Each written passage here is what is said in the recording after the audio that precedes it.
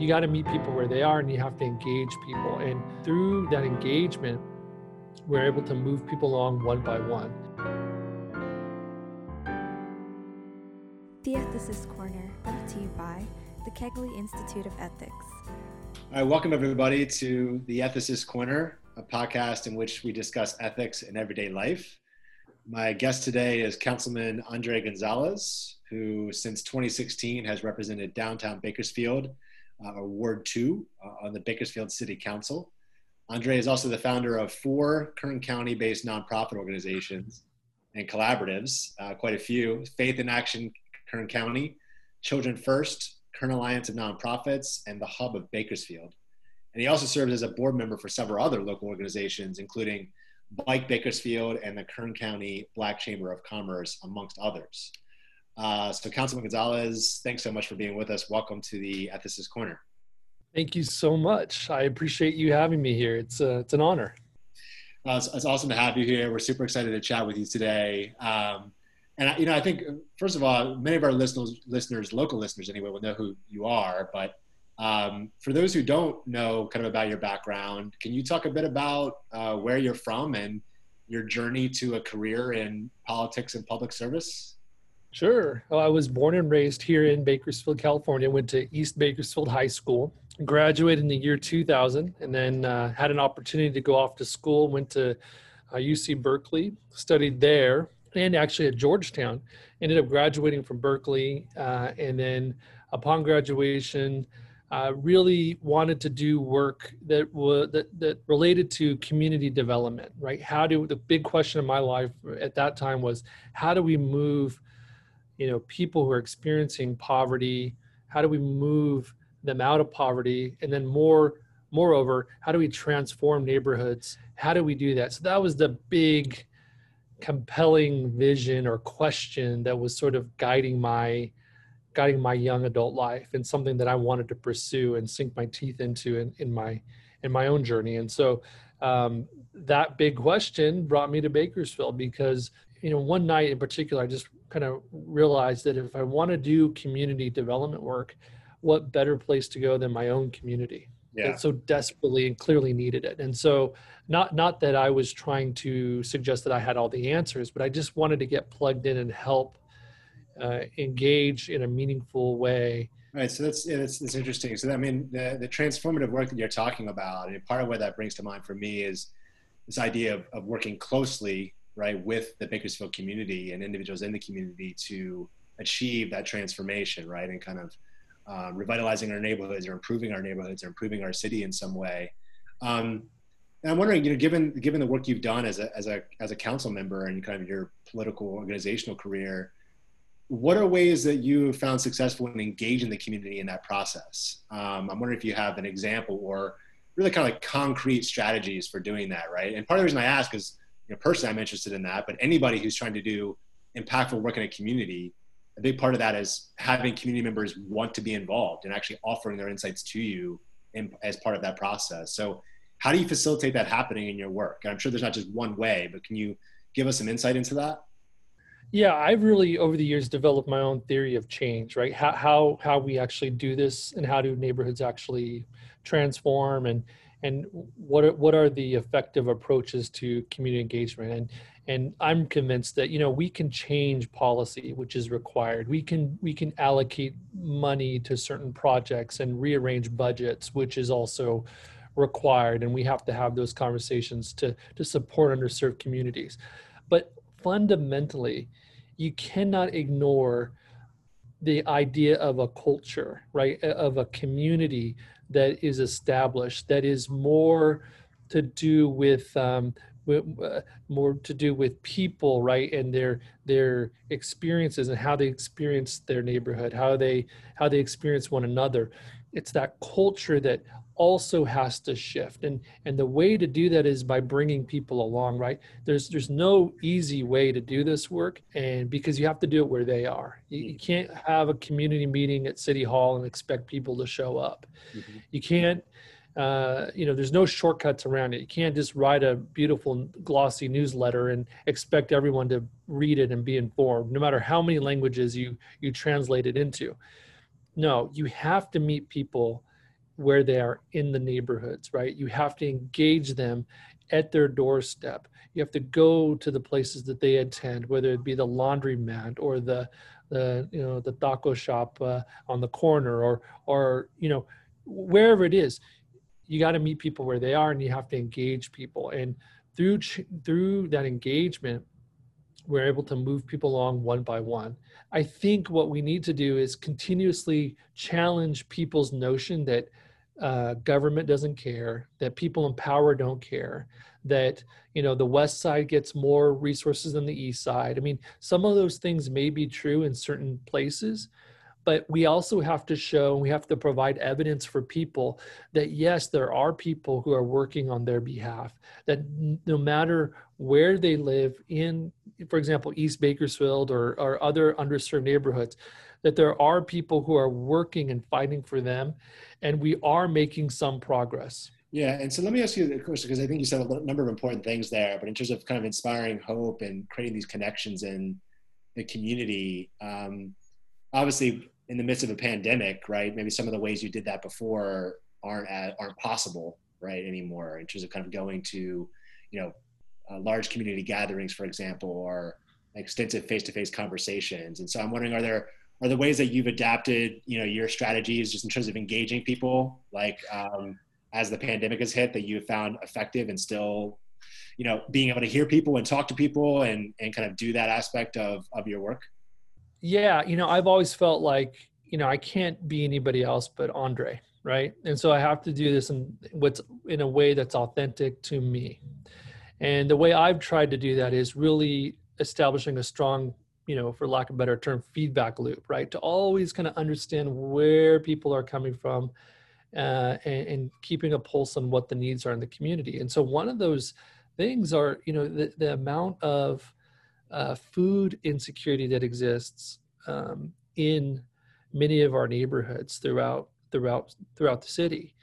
And in the past, I had really not been too interested in organizing food distribution events. Not because it's not important work, but just because I felt like someone else has that covered and they're doing it well. And like I said, I wanted to do more community development, long-term transformational work. Mm-hmm. And not necessarily, emergency service delivery work. But you can't ignore the real need. You can't, and I could not ignore that many people were suffering. Many people had suffered even before the pandemic with regards to food insecurity. But this whole pandemic and economic crisis for many has only exacerbated that insecurity. And so it was important then to respond. And so through Children First, we established a monthly food distribution event. We partnered with Community Action Partnership at Kern. In a similar way, we partner with other places like Little Caesars to provide free pizzas to the neighborhood and giving out several hundred pizzas, and just trying to really pull in different resources wherever I can find them. So throughout the pandemic, we've just been trying to find any resources we can to respond to those immediate needs. But man, so many things have changed, and the needs have changed so much and so quickly that I've had to adapt. And, right. and so leadership requires that agility to be able to move beyond what you may have planned, right? You may have a game plan, a strategy, but the game may change, and you have to be ready. You have to be quick, you have to be smart, you have to think on your feet on how to respond to the needs of your people right away. Yeah, and so that's an interesting point you make in terms of kind of what leadership requires in these dynamic times, but really kind of there's always challenges they're going to face you as a leader, and the need to adapt quickly, and sometimes your best made plans don't necessarily follow that exact path, right? And so I'm wondering, as far as when you think about your leadership style and what you've been talking about in this in our discussion thus far, if there are people either from near or people you've known in your own life or from afar that have helped shape your conception of leadership in public service, whether again by a family member or somebody else, I'd be interested in who has been an exemplar for you in terms of helping shape that idea for you. the number one person was my father. I lost my dad 5 years ago. But growing up, and for 37 years, he was a community college counselor at Bakersfield College. And he was the director of a program called EOPS, Extended Opportunities Programs and Services. And so growing up, I had an opportunity, a firsthand look at his, style of leadership, as he served a very important population of people who were, first-time college-going students who were trying to make it, who were trying to get through Bakersfield College. He really went above and beyond to provide resources for them. He worked a lot with, for example, single mothers, and provided resources. And so I got to go along with him on a lot of his activities and a lot of the community events he participated in. And I got to see what it meant. And my dad was a very, humble man. And he was a very, he wasn't one to give, interviews or public speeches or whatnot, and he didn't really care about, getting accolades, or he wasn't seeking credit. He just really cared with his whole heart. He cared about people, and he wanted to see people succeed. And so that really inculcated within me, certain values of what it means to serve others. And, there's this term servant leadership, that means different things for other people. But for me, that really is what I believe is, is the type of leadership that I would like to practice. That idea that,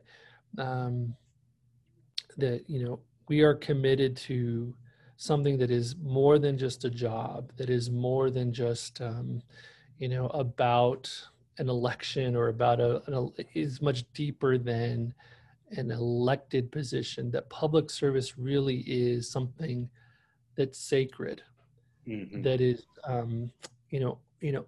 almost, kind of, almost at a spiritual level, something that's very sacred and special, and should be protected, because you're dealing with people's lives, because you're people are inviting you into their homes to talk about some issues that affect their lives, their children's lives, their parents' lives, whatever it is.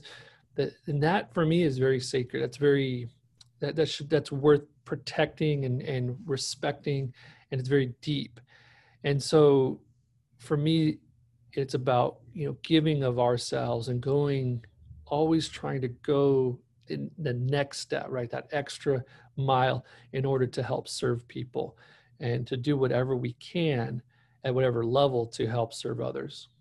Yeah, that's a really interesting response. I mean, I actually just this week was doing an ethics workshop for Current Leaders Academy here in Bakersfield, and we were talking about servant leadership, and that aspect of what you're mentioning there. It's a super interesting comment, and it brings to mind for me too a bit of kind of the ethical dimensions of leadership. Caring for others, realizing the impact that your actions can have on a community, and the goals and aims and quality of life of members of our community. And I wonder, with your approach to leadership, how does ethics fit in there? Kind of what are ways that ethics or ethical concerns show up in your work as a council member? And feel free to interpret that as you see fit, whether a challenge or a commitment or a value, however you think about it. Yeah, I mean, it's in so many ways. I mean, I think from, an elected official position, I think, comes up, as I mentioned earlier, in terms of, what I believe is the responsibility of a public servant, right? And others, and I'm not trying to cast aspersions on any of my colleagues or anyone in general, but, often in general, in American society, the perception of a politician is not, is not looked upon very highly, right? It is, there are certain attributes of an elected politician that are actually not very flattering. The fact that they're self-interested, and they're only motivated towards their own goals and agendas, that money rules the day, and certainly those aspects are there. But I'm trying to, in my own humble, small way in Bakersfield, trying to lead with this idea of this public, being really a public servant and really looking at what is in the best interest of the entire community. And with that comes a lot of ethical dilemmas. I mean, Bakersfield is a growing city. We are the ninth largest city in the state of California. As we continue to grow, there are many issues that are bubbling up that create a lot of conflict. And you and your listeners may have heard of the term NIMBY, right? Not in my backyard. Yeah. And there are many decisions that we're trying to make in terms of policy to meet the demands of a growing city that conflict with certain people who don't want them in their residential neighborhood, right? So if they're living in, for example, a single family neighborhood, right? Many property owners are going to try to protect their neighborhood. And that may be the ethical thing to do. And from their perspective, they in fact want to preserve a neighborhood that they were promised. When they purchased their home, they had a tacit agreement with the city that zoning would be protected, that single family residential neighborhood would be protected. But now all of a sudden, we're talking, we passed an ordinance to allow accessory dwelling units, which allow property owners and make it easier for them to add mother-in-law units or additional units in their backyard so that they can rent out. Mm-hmm. And, I was a supporter of this because we're looking at the need for more affordable housing in our community. And for me, that is also an ethical consideration. Many residents come out and complain, right? What we call NIMBYs will say, not in my backyard. We don't want these developments in our backyard. And they, many say it's a good project, worthwhile, but not here. This is not the right neighborhood. And we hear that all the time. And so my question is, okay, what is the right neighborhood, right? Yeah. We can't relegate all of the affordable housing in East Bakersfield or in one particular neighborhood. Mm-hmm. So only perpetuating the neighborhoods of poverty. We have to be strategic and move these projects along in various different parts of our growing city. Right. And I think your example kind of lays out pretty well, like the different complexities there, where you might think that majority of Bakersfieldians, right, want there to be better solutions to homelessness and want people who are currently homeless to be housed and to be supported and to try and at least resolve that problem. But there's, these, what we call in ethics, I guess, kind of value trade-offs or value conflicts, right? In this case, maybe the value of kind of the good for the community, good for others versus individual goods, right? As a certain conception of that, like my backyard, what I want for my neighborhood versus what I want for the community as a whole. And ideally those things go together, but in the example you're giving, sometimes, right, you can see how there could be a tension between those ends. And that seems like that's something you need to navigate as a public servant. And it's a helpful example. And I can see kind of how challenging that work must be in practice, but also it's great to hear about the actual concrete steps that are being taken in our city too. And I'm kind of thinking about that a little bit in terms of some of the projects that you're doing downtown and, some of the visibility of those projects. And, one of the projects that, amongst many, is kind of the hub of Bakersfield.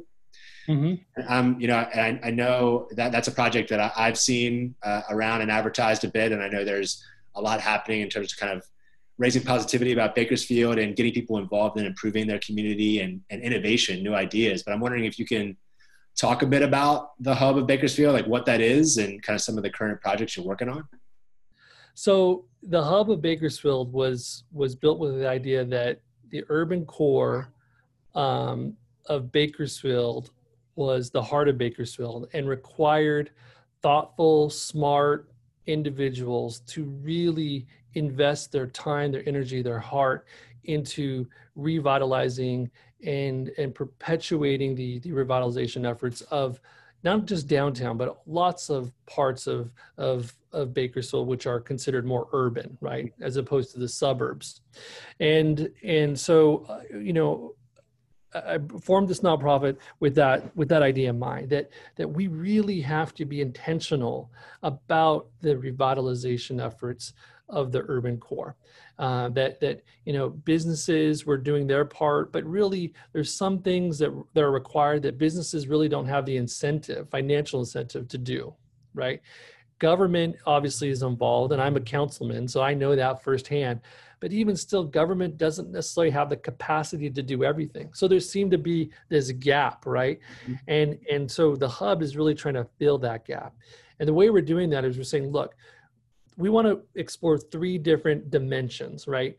People, places, and happenings. The idea is that those 3 elements would really create a vibrant downtown, vibrant neighborhoods. People meaning you got to bring more people in, right? You got to continue to fill that pipeline with new thoughts, new ideas, new creativity, new leadership. It can't be the Andrae Gonzales show, 7 days a week, right? Because someday I'm going to get tired, or I'm going to move on to different things, or I may get hit by a garbage truck, God forbid. But those things happen, right? But in order for the long-term work to happen, it has to be bigger than just one person or a few people. And in order to do that is you got to continue to encourage them, not discourage them. And that's hard for humans sometimes to do, because we all kind of get, territorial a little bit, or we have our egos involved in things. It's hard to see someone younger, smarter, more creative come in. But it's required for the betterment of our community. And so the hub is really looking for new people to bring in. And we have this thing called the Innovation Lab, where we select individuals to participate in a 6 to 10 month program that learn all the different dimensions of downtown and all the players and what's really happening in a more detailed way. They go off to another city to look at how they're redeveloping, and then they come back and organize a project to develop right in the downtown core. And so that's what we really believe in. That first and foremost, we got to focus on people, and then we got to focus on places and that built environment, quote unquote built environment. This is the way the downtown or different neighborhoods look, right? How do we create that sense of place for individuals? When you get there, you arrived. And if your listeners know, and if they travel, they know what I'm talking about. You go to certain cities or certain neighborhoods and cities, and you just know you're somewhere, right? You just know you're somewhere special. Right. And it may be like a monument sign that has the name of the city in big letters that you want to take a photo of, or it may be this cool public art piece or a mural, or it just may be the way the whole block or a few blocks are just put together, right? There's maybe string lights, or maybe, it's the trees, or maybe it's something that you can't really put your finger on, but you just experience it because this place is really well designed. That's what we also want to do as well. We want to work with both the city and private partners to create a better sense of place for our downtown core. And we have a committee that's responsible for that. And then finally, we have the Happenings Committee. And I love parties, and we have to have these events that are really the kinetic energy for our community, right? It creates the excitement. And so we do these things called this monthly event called Second Saturday, where we highlight all of the wonderful things that are happening throughout different businesses, and we encourage them to have workshops, events, mini concerts, all on that second Saturday. Because the vision is to have and to see lots of people walking from shop to shop, strolling, bike riding, lots of activity happening in our downtown core on a Saturday, where ordinarily many people would be other places, right? Downtown Bakersfield typically is hot and heavy, during the week. On the weekends, it's a little slower. So we really wanted to try to continue to invite people to spend time downtown as their playground. Obviously, it's a little harder right now due to the pandemic, right. But notwithstanding, that's sort of the vision of the Happenings Committee, to create those events that, again, create that energy for the downtown. Yeah, a huge fan of the project and the positivity around it, and kind of celebrating our community and trying to bring people together. So I think that's really all awesome aims. And just one question for people who are listeners who are interested in getting involved with the hub, is there a website or specific area they could go to get involved and learn more? Yeah, they can follow us on Instagram or Facebook. It's the Hub of Bakersfield. And they can go to also our website at thehubofbakersfield.org, and they can find out more information there. Awesome. Fantastic. Yep. So, Andrae, we have a tradition in the podcast that we call the lightning round, which is just Okay. fun questions that help our listeners get to know you a little bit better. Okay. And so the first one, I'll just jump right in. Today, if you could have dinner with any two people, past or present, who would it be and why? Okay. Oh man, there's so many people. I think Pope Francis would probably be one, because I'm just interested in understanding how much influence he really has in guiding the church forward, and how those dynamics work. I mean, it's such a huge institution with so much tradition, Mm-hmm. and maybe a big bureaucracy. I wonder, like, how do you navigate that in a real way, and where do you exert your influence, and how does change happen in such a huge organization that is not just a church, it's also a government, it's also a culture. I mean, there's so many different dynamics. I like to see how kind of he thinks about it. Uh-huh. Um, and then I guess I would like to also meet JFK and kind of just know him at a more personal level. Same dinner or different? Would you put them at the same table, or Oh, would you do one-on-one? no, it would require two different dinners. Although we'd all be Catholic, I'm sure it would be fine. But I need to get in deep with both of them. Yeah, right. Okay, so maybe start at the Padre, go over to Mama Roomba's for JFK, and split That's those. right. Am I right? Okay. All right. What is the best movie you have watched in quarantine? All right. I don't know about movies, but I will say I've been watching a lot of Netflix.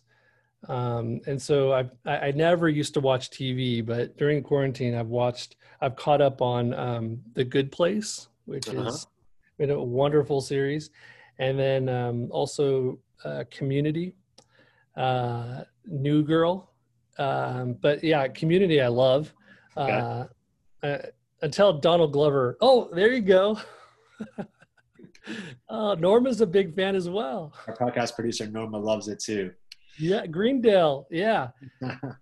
I love it up until Donald Glover leaves the show, and then it's hard for me to keep up. He's It's a hard for star. me to stay into. Yeah.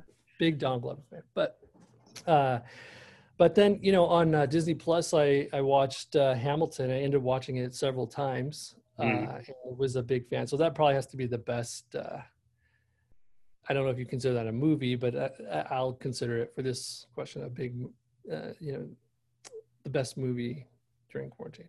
Fantastic. So, when we are allowed to travel more freely, where is the first place you'd like to go and spend some time? I had a chance last year to go to the Basque Country because the city of Bakersfield is trying to establish a new sister city with Saint-Jean-de-Luz, which is in southern France.